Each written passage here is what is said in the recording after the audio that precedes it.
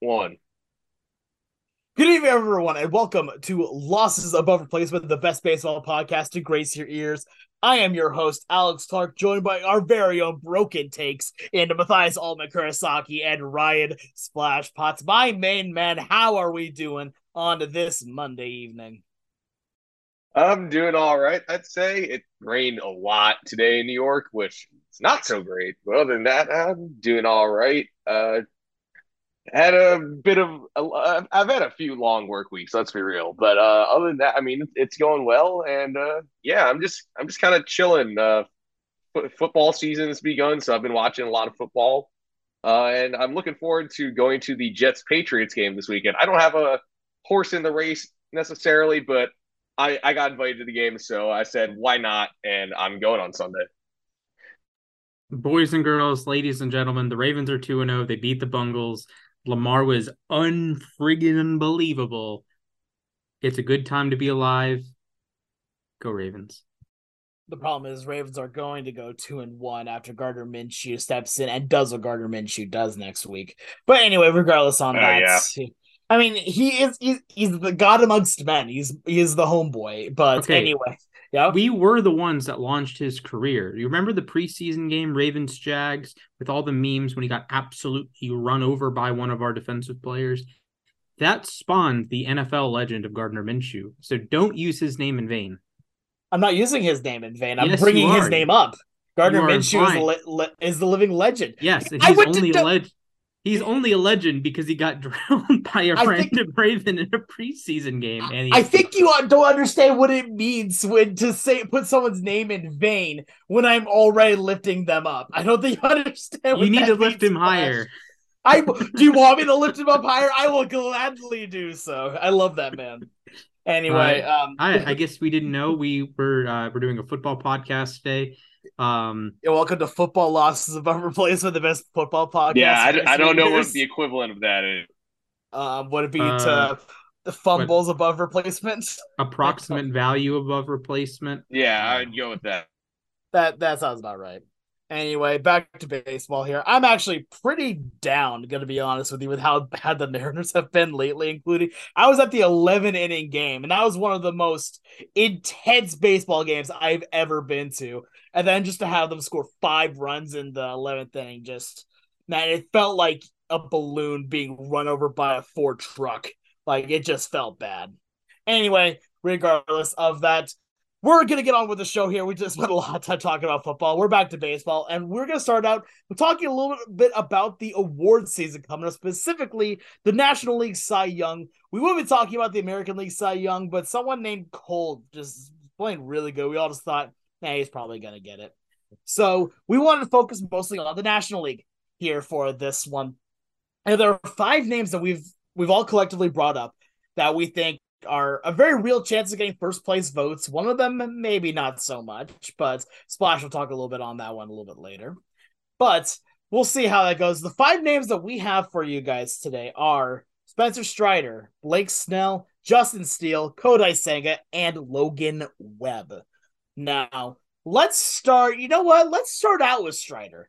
I think that's going to be an interesting conversation here. A lot of lists have him in their top 5. Here's Splash, our Braves guy. Do you think it's all hype? Do you think it's real? What do you think about putting Strider in the MVP in the NL Cy Young conversation? So this is the fundamental conversation with Cy Young or MVP or any award for that matter. Are you choosing the best player or the player who had the best season?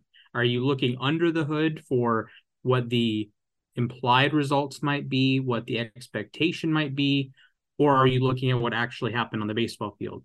And if you're picking Spencer Strider in your top 5, let alone 3, let alone 1, you are looking too much under the hood. You are looking at the FIP. You are looking at the strikeout rate. You are looking at the XFIP, expected ERA. You're looking at your baseball savant page. The problem is he has a 3.73 ERA. That would be one of the highest ERAs by a Cy Young ever, if not the highest. Yeah, I know he strikes out a lot of guys. He is a very outside shot at 300 strikeouts. He has a FIP under 3. His whip is just over 1. He strikes out almost 14 batters per 9. I get that. He might be the best pitcher out of this group moving forward, that's fine. You can make that argument. I made the argument last year that Freddie Freeman was a better baseball player than Paul Goldschmidt. Goldschmidt deserved MVP, but Freeman had better under the hood numbers.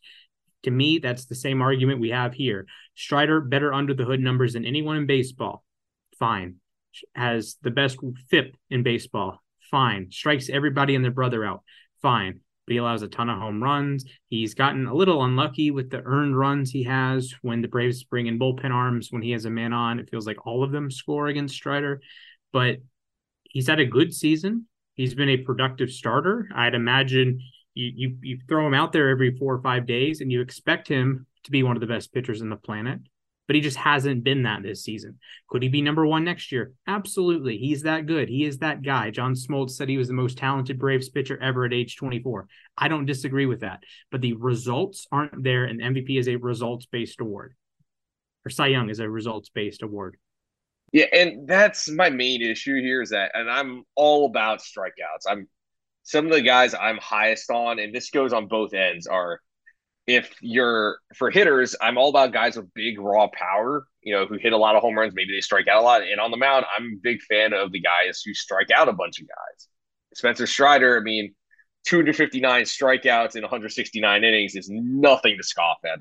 He has a 2.83 FIP, highest strikeout rate in the majors. To strike out nearly 38% of the batters he faced as a starting pitcher is insane. His walks are down this year, but his home runs, last year he allowed 7 in 131 2/3 innings, good for a 0.5 home runs per nine. This year, that rate is more than doubled, actually. He's given up 20 in 169 innings, which is a 1.1 home runs per nine.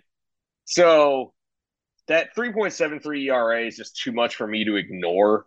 I think he's got probably, of the 5 guys we're discussing, he might have the best stuff, purely.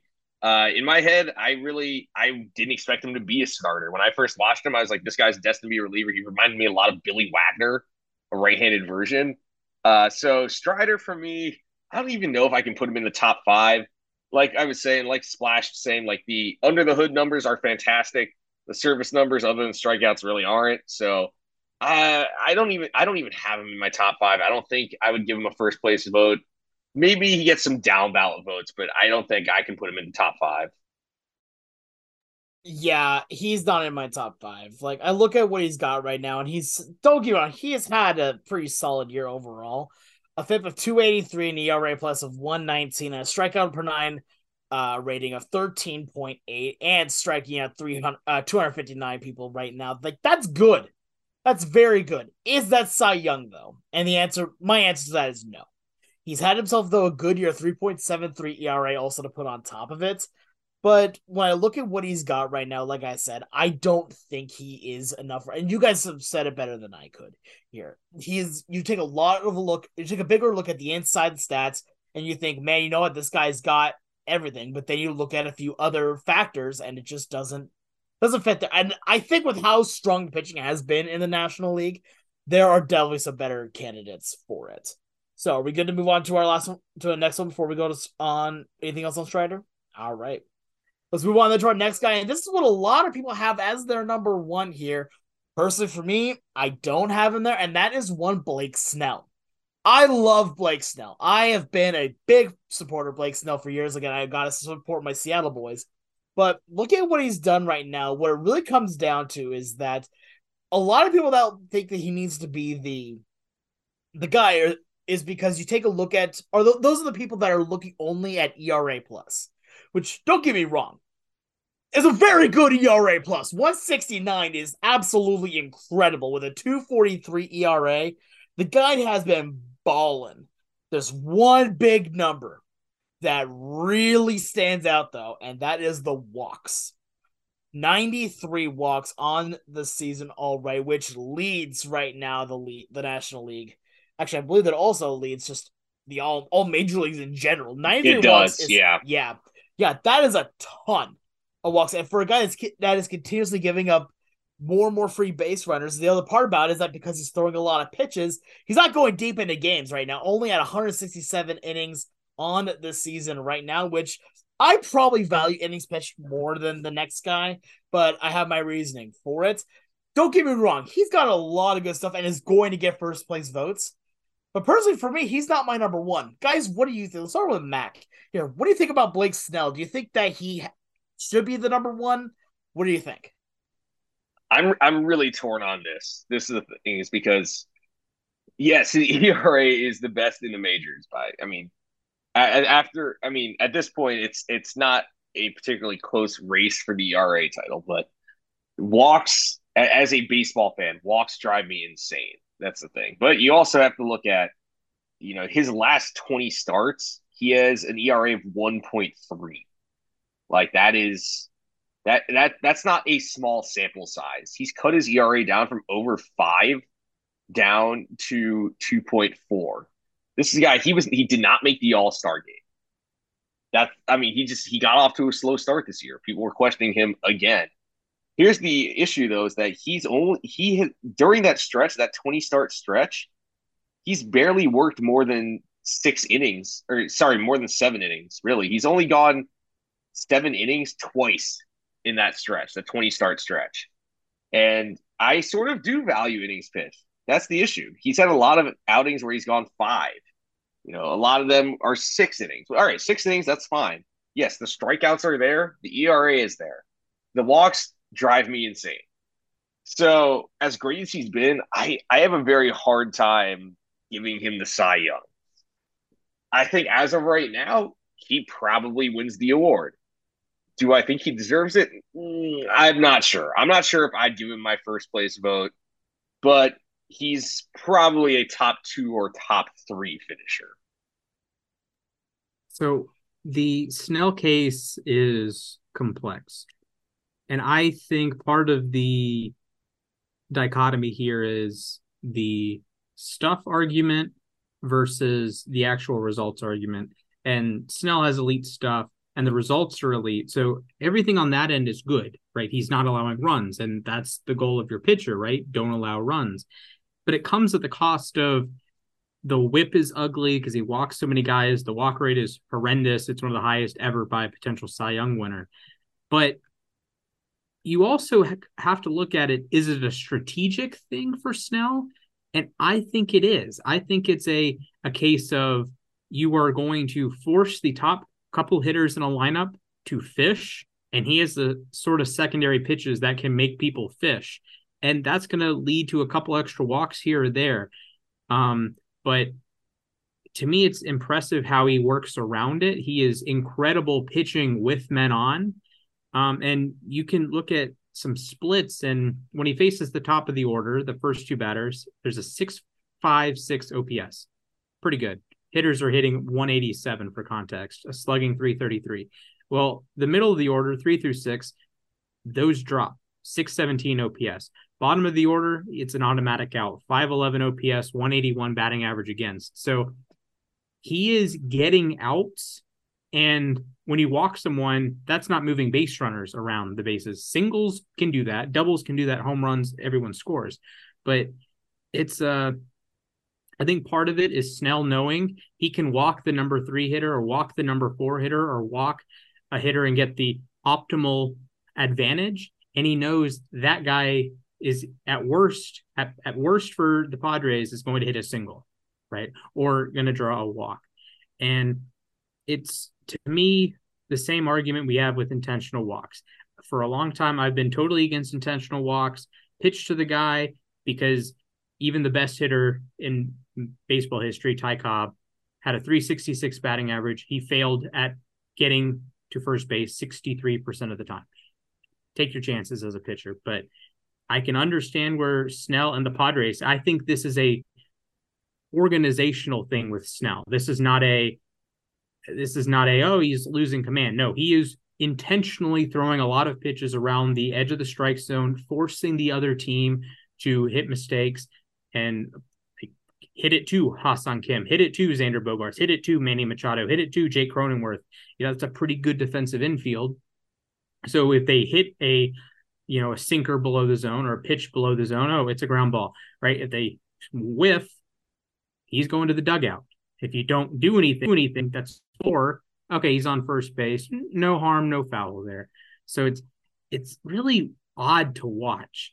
And one more split, he's allowing a 500 OPS with runners in scoring position, a 164 batting average. That's just ludicrous. 537 OPS with 2 outs. I don't have words for this. He's allowing a batting average under 100 with 2 outs and men in scoring position.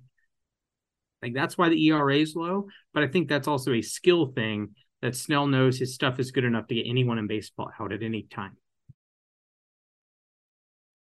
And you know what, honestly, I get it and I appreciate all of that. My thing is that at that point is, if you are doing that, then I need you to have that control as well to be able to keep it in the strike zone. And I'm not saying he's having problems with that either, but also, like, if you're pitching around a lot of guys, then I want to see you also take that and be able to turn that into less walks in general. Which, I mean, you know what? That's fine. And I'm not knocking on Snell at all. I think he is a fantastic pitcher. And I'm not going to be mad if he wins the Cy Young. In fact, I'll probably be pretty darn happy. I just would not, if I'm putting in my ballot, I'm not putting him at number one. Can I just jump in yeah, one other thing yeah. real quick? Is that he's only allowed 1 home run with men in scoring position this year, and also he's only faced the bases loaded 15 for 16 plate appearances, and he's only allowed 1 hit. So that is crazy. Also, I want to just quickly point out, I didn't realize how good his curveball has been this year. It has a 19 run value and a 54% whiff rate. So if you want to know how nasty Blake Snell's stuff is, just look at those numbers. You know, that's a very fair point. It's an extremely fair point. All right, let's move on to our next one here. A guy that I'm going to be honest, I don't think a whole lot of people really had on their radars at the beginning of the year here, and that is from the Chicago Cubs. We got one Justin Steele. Now, guys, a lot of people didn't have him on their boards for Cy Young going into this year, considering it's only his 3rd year in the majors at this point. But a lot of people, we've been talking about him a lot on our Monday mentions. Again, if you follow us on Twitter at LAR_baseball, you'll see our Monday mentions almost every single week here. So, guys, I want your guys' take here. Is this smoke? Is this real? What do you guys think when it comes to Steele here? You know, I heard some Cubs fans hyping up Steele before the season. And it's like, okay, it's just Cubs fans being Cubs fans. It'd be no different than any other team. Well, he's, put the pedal to the metal here, and I know he got roughed up in Arizona his last outing, but he's been excellent. And run prevention, like we've said, is the name of the game. 2.73 ERA. He and Snell were going back and forth, lowering that each game. He's striking out about 1 batter every night, or 1 batter per inning. He has the lowest home run rate allowed in the National League. He's an all-star this year. The whip is a little bit higher than you like, with the 8.3 hits per 9, and the 1.9 walks per 9 is excellent. But yeah, I mean, Steele came to the plate here, the other way, I guess, stepped up to the plate and has balled out. And he's been either 1 or 2 in our weekly Cy Young picks. If you're a wins guy, he has 16 of them. He's a big reason why the Cubs are in this situation, being in a wild card spot, depending on what day it is. He's 6th in the NL in championship win probability added. He's 8th in the NL in situational wins saved. He's 7th in the NL in overall win probability added. So he is a huge difference maker. And if you're a team guy, if you're voting for a guy who's making a difference between making and missing the playoffs, Justin Steele might be your guy. It's not going to be Strider. It's not going to be Senga. It's not going to be like Snell. It could very well be Justin Steele. I find it honestly I find it really interesting here that at the beginning of the year, if you would have told me that there was going to be a Cy Young contender from the Cubs, I think there's another name that probably would have come up a lot more often. And that's the one Marcus Stroman. Like, Stroman looked like he was going to be pretty darn good at the beginning of this year. I know we had talked about the potential of him winning the Cy Young a number of times here on this podcast. And then Justin Steele said, hold my beer, and has continued to pitch lights out baseball. Like, he has played exceptionally well this season. And one thing I want to really mention here is that this isn't out of nowhere either. Like last year, he pitched pretty darn well as well with an ERA plus of 132. And this year has an ERA plus of 164 with a homer per nine rate of only 0.7. And I know the stat doesn't mean anything, but the fact he has won of his 20 games, so like 20 games with a decision, he's gotten a win in 16 of them. I'm not saying that means much, but it does bring a good mention to know that when he steps up to the bump, you know you have a good chance of winning that ball game, which is just always good to see at that point. But also, I want to bring attention here to that 2.73 ERA is fantastic. And every single year since 2021, he has dropped that ERA by a pretty significant margin, too. 2021 had the ERA of 4.26. In 2022, an ERA of 3.18. And this year went down even further to 2.73. He has done a lot this year. He's played very, very well. And he's done what I like about him mostly is that he's done everything well. Not great, not amazing, but he's done everything well. 165 innings pitched is a little low for what I like. 164 strikeouts is good. It's good, not great, but good. And that ERA again at 2.73 is absolutely fantastic. He's definitely in my top three, I think, when it comes to the Cy Young this year. And man, I don't know, but like I feel like this is just one of those moments where you see a pitcher come out of nowhere and do amazing work, but then the further you dig in, the more you realize, this guy's gonna be around for a while. This ain't a flash in the pan.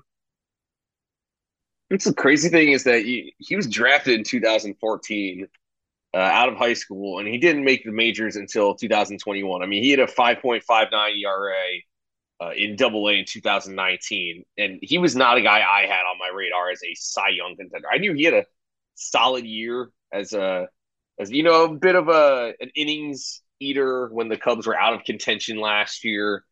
But this year, and if you'd asked me a week ago, not even a week ago, who my Cy Young winner was, I would have said Justin Steele.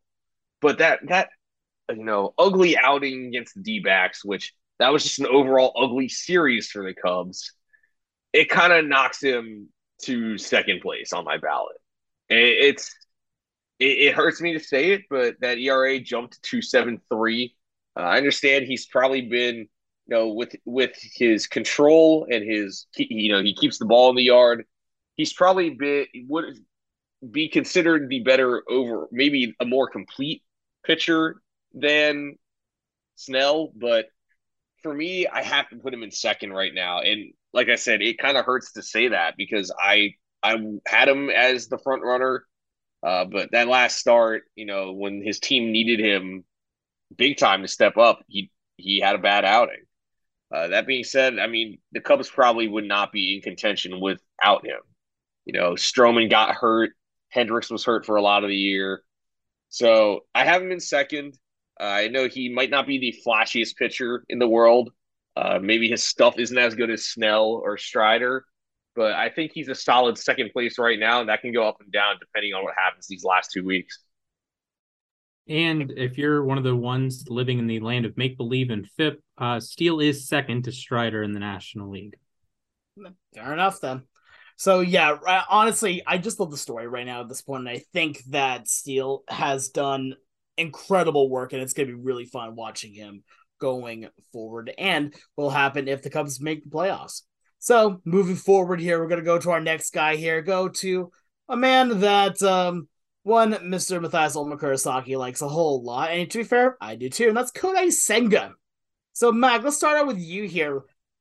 Let's talk about Senga a little bit. The man with the mythical ghost fork. What do you have to say on Senga and his Cy Young chances? Well, the fact that we're even talking about him as a Cy Young contender is really amazing to me because he kind of had like an up and down start to his major league career. He had major control problems early on. I remember he had a couple of rough outings, especially the big thing was getting him to pitch on regular rest on, 4 days rest. But really, ever since I'd say July, like the 1st of July, he's been phenomenal, to say the least. He had one rocky outing, but since July 5th, which was his first start in July, he's a 2.32 ERA, 90 strikeouts against 26 walks in 73 and two-thirds innings. And you might be thinking, oh, well, those walks are a little high. Well, compared to what he was averaging early in the season, that's a huge improvement. I want to point particularly to his forkball, which he's gotten over 100 strikeouts on that one pitch alone, which that pitch is nasty, by the way. I mean, I watched it in person. I don't know how people put it in play. The one issue is that when he doesn't have his best stuff, well, that forkball kind of just bounces in the dirt. It's easy to lay off. But I mean, that's the thing is that I think people forget that he's a bit of a veteran. He's 30 years old. He's been around the game. Even if he doesn't have his best stuff, he finds his way to give you 6 innings and probably, two, maybe 3 runs at most. So even if he has an off day, quote unquote, he's giving you length. That ERA is down to 2.95. By the way, actually, by run value, his cutter has a 15 run value. That's arguably been his best pitch, but he also has a 60% whiff rate on his ghost fork. So there's that. So Senga, I don't necessarily think he's going to win, but right now I think I have him in third place in the race. Yeah, I think Senga's the perfect guy in third place. He doesn't have quite the same volume. He didn't miss a couple starts, but with the rest schedule earlier in the year, he had a couple starts delayed, so he's only at 27 starts. He hasn't yet qualified for the ERA title. He's at 155.1 innings, so he'll get it with his next start in all likelihood. But the Ghost Fork, incredible. 191 strikeouts already, sub-3 ERA. He's third in the NL in ERA plus. He's eighth in the NL in strikeouts. If it's a pitching stat, Senga's probably top 10 in it. He's third in Baseball Reference pitcher WAR, third in ERA, like I said, top 10 in win-loss percentage, if that matters to you, ninth in WHIP. He's been awesome this year. It's a shame he's not pitching meaningful baseball for the Metropolitans, but he's been great. And the sad part is he's probably going to finish second in Rookie of the Year, too. Which is crazy, by the way. Yeah, absolutely. Yeah, so talk about Senga. I mean, the Ghost Fork is the Ghost Fork for a reason, and it's been his bread and butter, and will continue to be for the remainder of his career, probably. But he's been such a dominant pitcher. To be fair, to give a little bit more credit to the Ghost Fork, it almost feels like one of those star pitches for Mario Baseball. That just feels like, how do you hit this? When it works, how do you hit this? But you take a look at the stats a little deeper in. Nearly 200 strikeouts, and like you said, over 100 of those are from that pitch. A 2.95 ERA, which, again, got to give a little bit more credit here. He may be, again, a old rookie at this point right now, so he's been around for a bit, but he hasn't been around the major leagues. He's been around in other leagues and all that, again, overseas. But I think people really underplay how hard it is to transition to another level of the game and to a whole different play style of the game. It's a different baseball too, by the way. Exactly. They use a slightly smaller baseball in Japan. Yeah, no, 100%. The entire game is completely different. And yes, you may have your own physical abilities, but you have to work against batters so much differently, especially against different styles. Again, over in Japan, you've got players that most of the time, their main philosophy is slap singles. Their philosophy is getting base hits and then getting into rallies, where over here in the major leagues, it's the power ball, it's the long ball. It's about getting and driving the ball. And being able to work around that and be able to transition to play both styles extremely well, that really shows how good he is. Again, an ERA of under 3 is fantastic to see on that. And I want to give another quick note as well. This is something that I don't personally like, because he has had a bit of problems when it comes to walks. 4.2 walks per 9 innings for his average on that. Has a total of 72 walks on the season. Here, 14 home runs given up here, but still a 2.95 ERA. Now, he's not my number one either, but I do think that he has himself a great candidacy. He's probably the number 3, like you guys were saying, and I really want to see what's going to happen to him in the years coming. Any last things we want to say here on Senga before moving on? Yep. All right, so we're going to move on here to our last guy here, and this is one that I made sure I wanted to put on here, and that is one Logan Webb. Logan Webb has had himself a very interesting season. A 5-0 baseball reference war with over 200 innings pitched for him and 183 strikeouts. Here, again, another guy that is just one of those people that you always rely on. Another one of those pitchers that as soon as you see him on the mound, you know it's going to be a tough day at the office for any hitter there. He's not had the best win-loss percentage. You get 10-12 with a 3.31 ERA, but an ERA plus of 1.29 and a National League leading whip at 1.055. He's actually also faced the most hitters in the major league and has pitched the most innings in the major leagues. He has been a very interesting pitcher this year, and we've seen that this level of production is very, let's just say, consistent of him. 2021 ERA plus of 136, 2022 ERA plus of 136, 2023 ERA plus of 129. Like, it's been like, this dude is the definition, the model of consistency, and it's been really fun to watch when he pitches on that. He's got a good repertoire of pitches. He's got good stuff overall. But the number one thing I love about him this year is that he goes deep into games. He pitches a lot right now. He is the only one of these pitchers we've talked about that is over 200 innings. And on top of it, still has over 180 strikeouts. He will more than likely, if he has a couple good, decent outings, will eclipse 200 strikeouts on that. And while the ERA may not be the best at 3.31, that's still really good. And I want to bring a quick argument into things here, and that is that the ERA plus here, that's a stat that I like to use a lot, but I feel like this stat betrays him just a little bit because he has thrown a lot more innings than anyone else here on this list. Spencer Strider, 169. Blake Snell, 167. Justin Steele, 165. Kodai Senga here has pitched 155. Like, looking at these, right, he has pitched over almost 40 innings more than any of them. And I feel like that almost betrays him because that gives him more time to make these mistakes. It gives him more time to get some more numbers, but it doesn't help the ERA plus near as much. But for these reasons, I have him as my number one vote. I know that that's probably a little bit of an odd pick here, but looking at what he's done, he does everything that I want in a starting pitcher. He goes deep into games consistently and reliably. He is a good strikeout artist. He doesn't have too much damage really on him, and he's got good stuff to where you know that he can get outs pretty reliably. Also, just wanted to put one more little extra nugget on here, and that is his walks this year. Only 29. Let me say that again. Only 29 walks in 31 games started. That is incredible.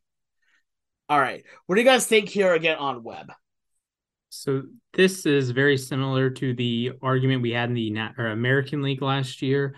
Are you going to take the guy with the microscopic ERA, or are you going to take the guy with more innings pitched? So last year it was Justin Verlander versus Framber Valdez for the most part, really. So you have Verlander, only 175 innings, but he had a 1.75 ERA. Then you look at Valdez, who had tons and tons and tons of innings, and he had all the quality starts, but his ERA was a lot higher. And it's much easier to have this conversation last year with Sandy Alcantara, who is awesome at both run prevention and consuming innings. So while Webb does have the extra outs, and that's what these are, innings pitched, outs, that's impressive, but he's also allowed an extra 29 earned runs compared to Blake Snell. So those 34 extra innings, it's like 8 ERA essentially, and it's not that easy to do that. And there's obviously value in preserving the bullpen for an extra inning every start or two. There's value both ways because you have a guy facing the lineup the third, maybe even the fourth time. But you get the bullpen. It's a weird dichotomy. And while outs are very valuable, there is a trade-off when Logan Webb is pitching in the seventh inning.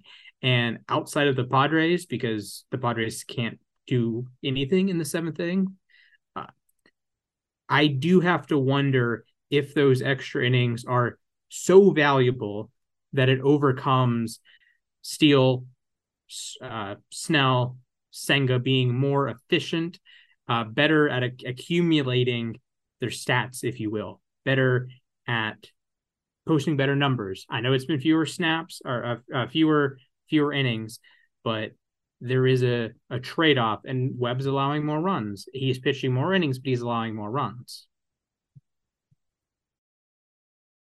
That's my thing. Is also I'm looking at his, the numbers against him as he goes deeper into games, and I mean his ERA in the seventh inning is 5.6. His ERA in the eighth inning is 9. Like it's not like he's amazing as he. It's not. I mean, let me try to rephrase this. Is that I appreciate that Gabe Kapler can turn to Logan Webb every fifth day and get 6 or 7 innings every time out. But is it worth? Is it worth the? As Flash said, is it worth the sacrifice of his numbers taking a hit? I saw this with Zach Wheeler a couple of years ago when he led the league in strikeouts and in innings pitched, but his ERA was 0.3 higher than Corbin Burns. So I think that Webb, he's a real old school guy. He's a workhorse. He has a 61% ground ball rate, which it's a weird year for him in terms of batted ball data because he's allowed more hard contact and his average exit velocity from his opponents are way higher. But I think I think that Webb for me is probably fourth. So if we're going with our final orders, I think surprisingly I have Snell as my winner right now. Steele in second, Senga in third, and Webb in fourth. I really do not know where I put Strider on this. You could just put him away. That's fine. Like he doesn't need to be on that Yeah, list or the top yeah. 4. So on this one, you could probably put in 5 of our list of 5. But for me, honestly, my list goes Webb, Snell, Steele, Senga, Strider for mine.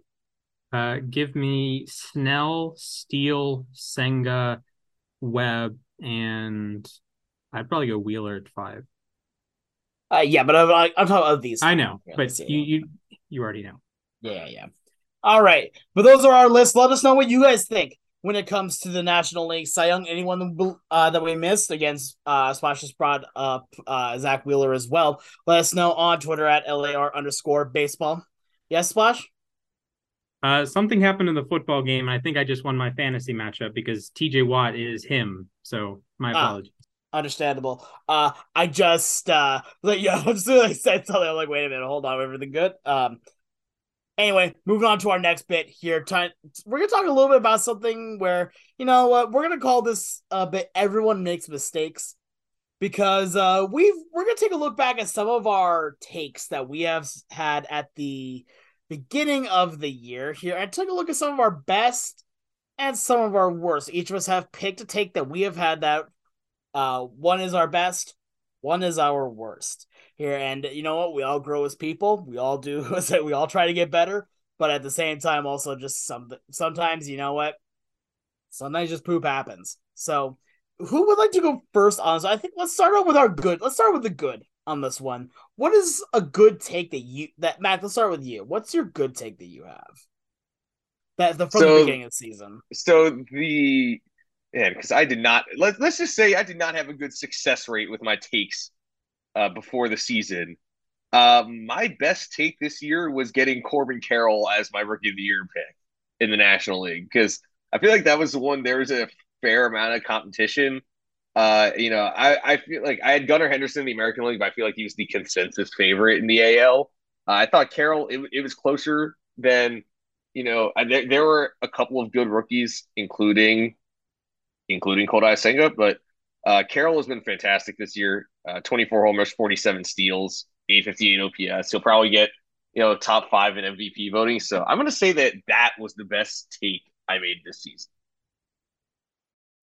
Fair enough on that. All right, Splash, what do you got? Boys and girls, ladies and gentlemen, the two bozos joining me on this here podcast did not pick the Los Angeles Dodgers to win the National League West. What are we doing here? I mean, so okay, bow down a certain Mac picked them to win the World Series or picked the Padres to win the World Series. So I think Oh, that might be his worst whatever. prediction.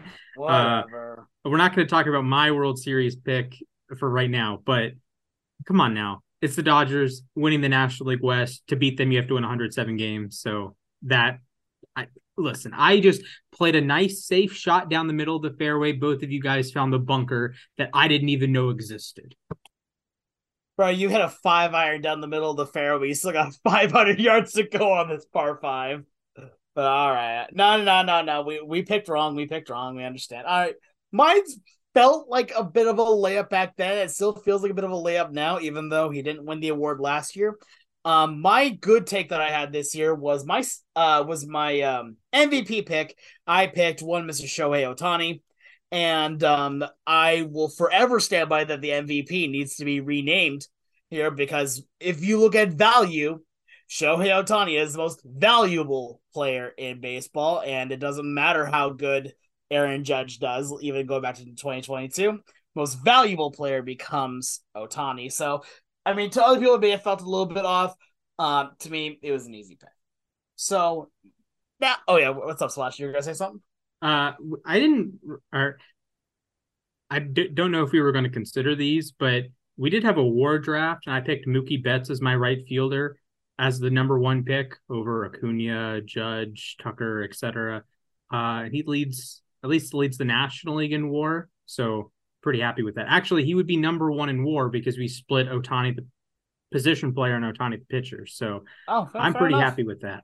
And I'm happy that I had Acuna over Betts in my right field rankings because that's true too. So I somehow managed to be on both sides of the argument and win both sides. So I'm a happy splash. Understandable.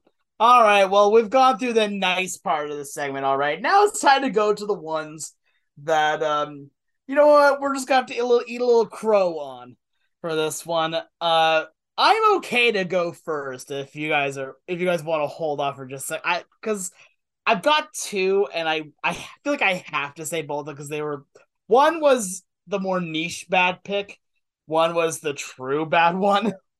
My more niche bad take I had was I said at the beginning of the year that Sam Haggerty was going to be a most improved player, one of the most improved players. I also said Kelnick was, but and that's actually kind of close to right.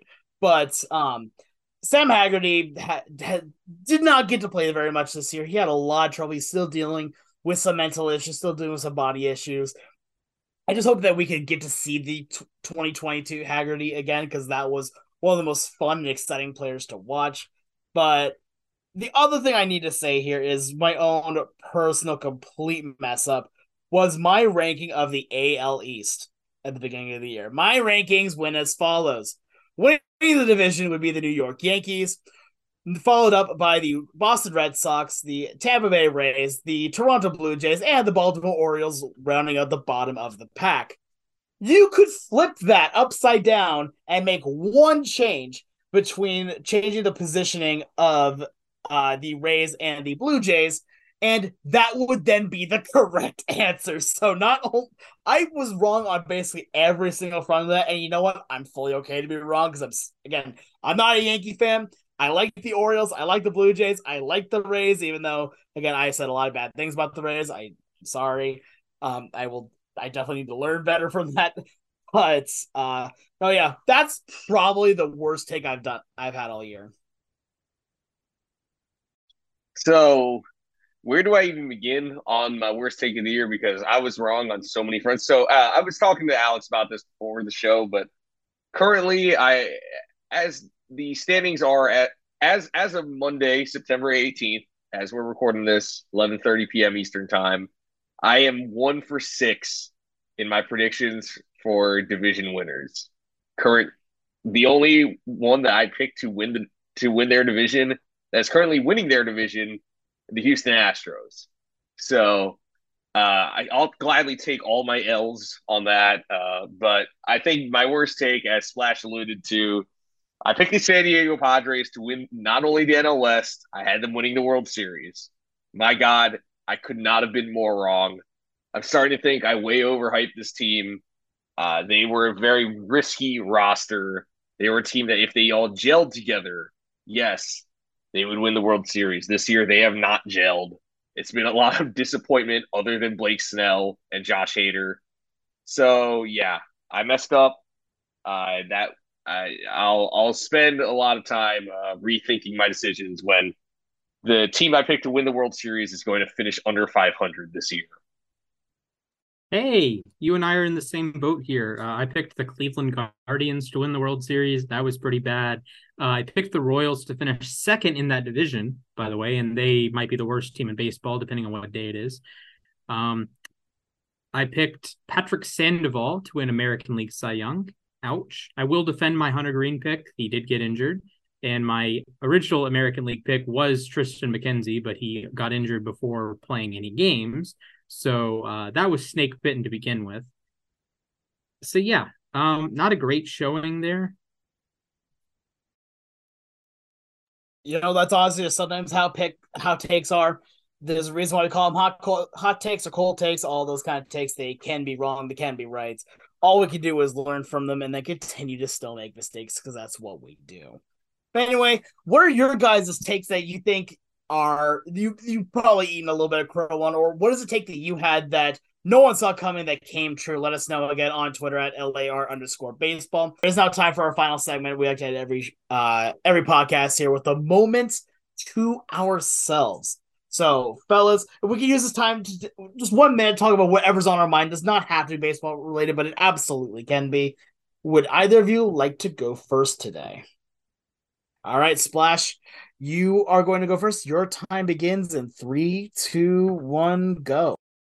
Sunday is one of the reasons why I believe Lamar Jackson is an elite quarterback. I know the passing stats are never going to blow you away outside of that one game against the Colts. I know he's not going to throw 40 touchdowns, 4,400 yards, whatever. But the things he does in between the downs, in between the yard markers on the field, in between the margins, that's why the Ravens are so successful when he's the quarterback. It's making the 3rd and 6s into 3rd and 4s. It's making the 3rd and 2s into first downs. It is just phenomenal to watch week in and week out.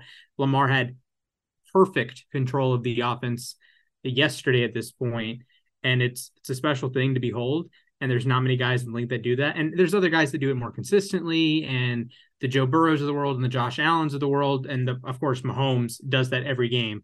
But Lamar, when he's on, is as good as anyone in the league. He's special. He doesn't do it every week. I'll be the first to admit that, but he was special yesterday. All right, fair enough. Mac, would you like to go next, or would you like me to go? You can go. I still need to come up with something. All right, sounds good. I will start my time in 3, 2, 1. I love Gardner Minshew. I do. I am not afraid to say it. To be fair, my love for him goes beyond football.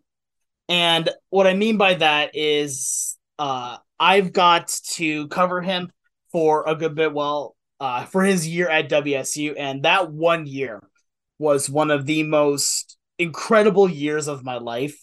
He helped the team fully learn how to heal, learn how to have fun again after the passing of Tyler Helinski.